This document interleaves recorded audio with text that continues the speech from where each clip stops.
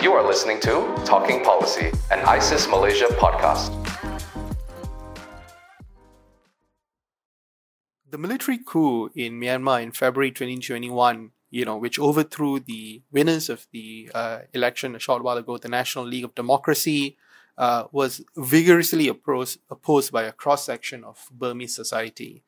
Now, this led to the inevitable crackdown by a military whose basic instinct and whose basic training it is to violently crack down on any form of dissent. In over a year, thousands are now dead, with almost 10,000 thought to be in detention, and these numbers are just what international organizations are able to verify. Now, almost 2 full years after the coup, the situation has now descended into what is essentially a civil conflict. The deposed election victors have formed a government in exile known as the NUG, the National Unity Government, and the NUG has in turn legitimized the use of force for self-defense. Key ethnic armed groups have taken up arms against the military-imposed central government once again. The national ceasefire plan, which took years to negotiate, is now in tatters. And while not all armed groups have joined the conflict against the Tatmadaw, a good number of observers, in fact, call this an all-out civil war in certain parts of the country. Now, ASEAN's efforts in trying to resolve the situation has yielded little results. There have been 2 to 3 special envoys with not much to show for it. The 5-point consensus, agreed to by Senior General Min Aung Hlaing in Jakarta in April 2021, has largely been ignored by the Tatmadaw. The conflict and humanitarian costs has, in fact, gotten a lot worse. ASEAN is clearly split over how to respond to this conflict. There is very little influence that the regional grouping has with Myanmar's military rulers. They are a traditionally very insular group with little concern as to what the region thinks. And key ASEAN member states, Thailand and Singapore, are wary of taking more proactive roles for a variety of reasons. Additionally, we should not forget that while the Tatmadaw might be condemned by the world in general, it is nowhere near as isolated as it once was. India, Japan, South Korea, Russia all maintain functional relations, some of them keep the regime supplied and stocked. Among the hard decisions that ASEAN will need to make are on the possibility of further excluding Myanmar military officials or appointed officials from more ASEAN-related meetings and mechanisms. And they will also need to consider the prospect of formalized engagements with the NUG. But even among members who have taken a more critical stance on Myanmar, Malaysia, Singapore, Indonesia, and the Philippines, there is further disagreement over exactly what additional pressure can be brought to bear in the face or at the risk of further alienating the Tatmadaw or not gaining the support of the remaining ASEAN member states.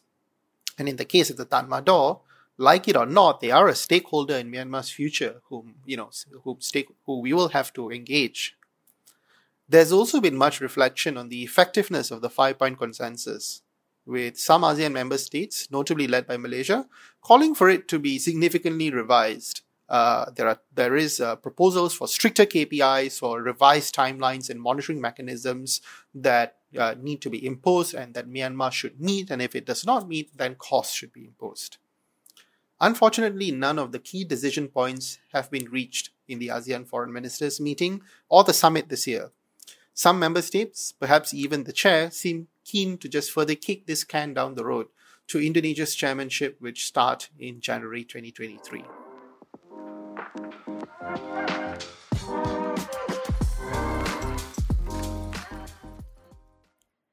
The lack of progress in the FPC's implementation has led to the growing feeling in Malaysia that ASEAN must endeavour to utilize every strategic tool at its disposal, including ASEAN-led dialogue mechanisms and cooperation with its dialogue partners.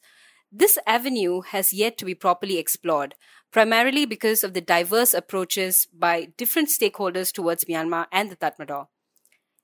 It must be stressed, however, that if effectively coordinated, these diverse and sometimes contrasting approaches by ASEAN member states, dialogue partners, and other external stakeholders could yield progress on the FPC. let us briefly examine the prospects of ASEAN cooperation on a quid pro quo basis with China, India, and the European Union on the progress of the FPC. So when we talk about China, ASEAN's partner for more than 30 years now, the scope of Beijing's interest in Myanmar have been steadily growing over the past decades, including advancing the China-Myanmar Economic Corridor and several other state-owned businesses. We must realize, though, that while China quickly normalized relations with the military regime under the assumption that the Tatmadaw will eventually gain complete control over the Myanmar post-coup, China's actual priority is to advance its own interests in Myanmar with a group that holds power. In an attempt to preserve Chinese investments in Myanmar, Beijing has appealed to the National Unity Government, or the NUG, to ensure that its uprising against the junta does not harm these investments. This signals that China would continue engagement with the country's shadow administration should it feel that there are threats to Chinese interests in Myanmar. In fact, it is increasingly evident that China will continue to calibrate its position based on the prevailing status quo. China's working relations with the Tatmadaw and continued engagement with the NUG bring to the table an open line of communication with all parties concerned in Myanmar, in line with the goals of the FPC. With China's push for preservation of its investments, it is well positioned to incentivize the Tatmadaw's adherence to the main provisions of the FPC. Since Myanmar's cooperation with China would require national efforts with all parties on board, this could lead to constructive dialogue among all parties. ASEAN can hence leverage China's relationship with Myanmar stakeholders and fulfill the remit of the ASEAN Chair's special envoy in the mediation of the dialogue process. It is crucial, however, that ASEAN ensures that this dialogue process remains ASEAN-led at all costs, perhaps by utilizing mechanisms such as the ASEAN-China Summit and related high-level meetings. This is to, for sure preempt any possibility of Chinese leverage over ASEAN on unrelated matters, such as those related to the South China Sea. So for India, when we talk about India, this year marks 30 years of dialogue relations with ASEAN. And so New Delhi is a time-tested partner, but with room to play a more pronounced role as dialogue partner. India's chosen method of outreach has been a twin-track approach, that is basically carrying on diplomatic engagement with Myanmar's military and at the same time pushing, albeit subtly, for the country's return to democracy. It has also focused on providing food aid and other humanitarian assistance to Myanmar, in addition to pursuing its ongoing developmental projects, including the long-pending but very famous right about now India-Myanmar-Thailand IMT Trilateral Highway. It is interesting and important to note that 4 Indian states share a 1,600-kilometer long border with Myanmar, and hence India cannot afford to isolate Myanmar, considering its own unique security, geopolitical interests, and of course, containment of cross-border insurgencies in northeast India. In fact, most recently, from November 20th to 21st, the Indian Foreign Secretary Vinay Quatra made a 2-day visit to Myanmar. The Indian Ministry of External Affairs stated in a press release that he met with members of the junta and discussed security and stability in the border areas, human trafficking issues where several Indian nationals have been victims, and infrastructure development. Observers also note that strategic factors appear to be driving India's greater engagement with the junta, especially fear of China and Pakistan making inroads into Myanmar. So now, India's twin-track approach is compatible with the FPC on several scores, particularly the emphasis on diplomatic engagement with the Tatmadaw. But what also stands out for India in this context is its potential ability to mediate between the West and the Tatmadaw, given the enhanced ties between India and US in the recent years, particularly through the Quad. New Delhi could use its position as a Quad member to encourage more streamlined and economic relief measures for Myanmar from the West, as long as the Tatmadaw works to progress the FPC. In keeping India engaged for this purpose, it would be useful if ASEAN intensifies cooperation through the Indo-Pacific Oceans Initiative, or the IPOI, which is one of New Delhi's highest strategic priorities. The special ASEAN-India Foreign Ministers meeting that took place earlier this year emphasized the need for early operationalization of the IMT highway for greater regional connectivity, signaling its significance. So on that basis, India can consider setting pragmatic baseline conditions in line with the FPC to be tagged to the IMT highway, which involves more than one ASEAN member, Thailand primarily. We believe that ASEAN's deeper cooperation with India through the IPOI will encourage and incentivize New Delhi's enhanced participation in progressing the FPC. So the EU, the European Union, is another long-time partner. And this year is the 45th anniversary of ASEAN-EU relations. The EU has been a constant and consistent in imposing sanctions on the Tatmadaw as a vastly different approach from the rest of ASEAN's dialogue partners. Early this year, the EU adopted a fourth round of sanctions on government ministers and members of the State Administrative Council, or the SAC, and Union Election Commission, as well as high-ranking officials of the Tatmadaw. The sanctioned entities are either state-owned companies connected to the Tatmadaw or private companies closely connected to the Tatmadaw's top leadership. However, like any major transition, these sanctions are not free of exemption clauses. The EU has tagged a derogation clause with these sanctions, which still allows EU oil and gas operators remaining in Myanmar to pursue financial transactions with Myanmar Oil and Gas Enterprise. Hence, it will take some time for the sanctions to have any real impact on the Tatmadaw's activities. The EU has welcomed the FPC as an encouraging step forward in ASEAN's efforts to resolve the current crisis in Myanmar, and even appointed its ambassador to ASEAN as special envoy to Myanmar.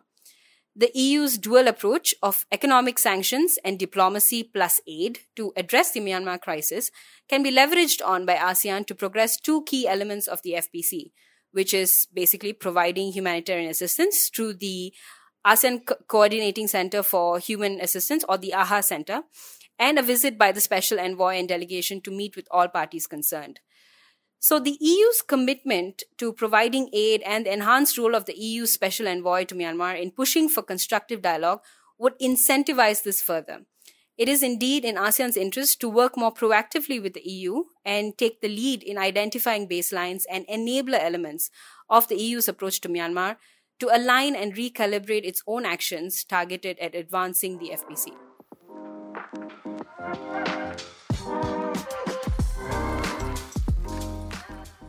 The crisis resulting from the coup in Myanmar has no quick or no easy solution. ASEAN has to recognize its limitations and figure out how we can work with its partners to better engage Myanmar and to incentivize behavior that would lead to a drawdown of the conflict. But ASEAN also needs to take very difficult decisions about potentially working with multiple stakeholders in Myanmar, both in the political and humanitarian tracks. So what has Malaysia's approach been? Malaysia has generally taken a strong and proactive position, which has been especially critical of the excesses of the junta and their refusal to adhere to the 5-point consensus. Former Foreign Minister Saifuddin was seen as among the most proactive of ASEAN foreign ministers, which certainly did not endear him to some of his ASEAN colleagues. And this has led to some analysis on whether Malaysia's Myanmar policy was largely shaped by Foreign Minister Saifuddin, and what a post-Saifuddin cabinet would mean for Malaysia's approach to Myanmar. Now, at the time of recording, we still don't have a cabinet or a foreign minister, and it remains to be seen how a coalition government of Pakatan Harapan, Barisan Nasional, GPS and JRS might shape the nuances of foreign policy in Malaysia, especially on Myanmar. But one would speculate that given the political leanings of key leaders in a potential cabinet, it is unlikely that Malaysia will significantly reverse or alter its course.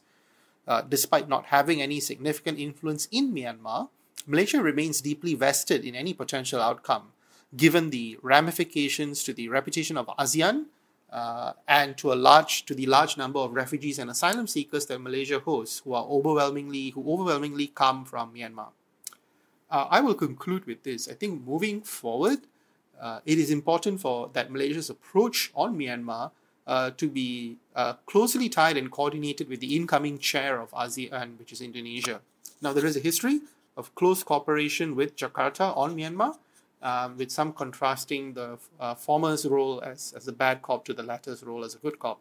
But working closely in coordination with Indonesia, who is seen as another proactive actor in this, when it comes to dealing with Myanmar, will be something that Malaysian policymakers will likely to do moving forward.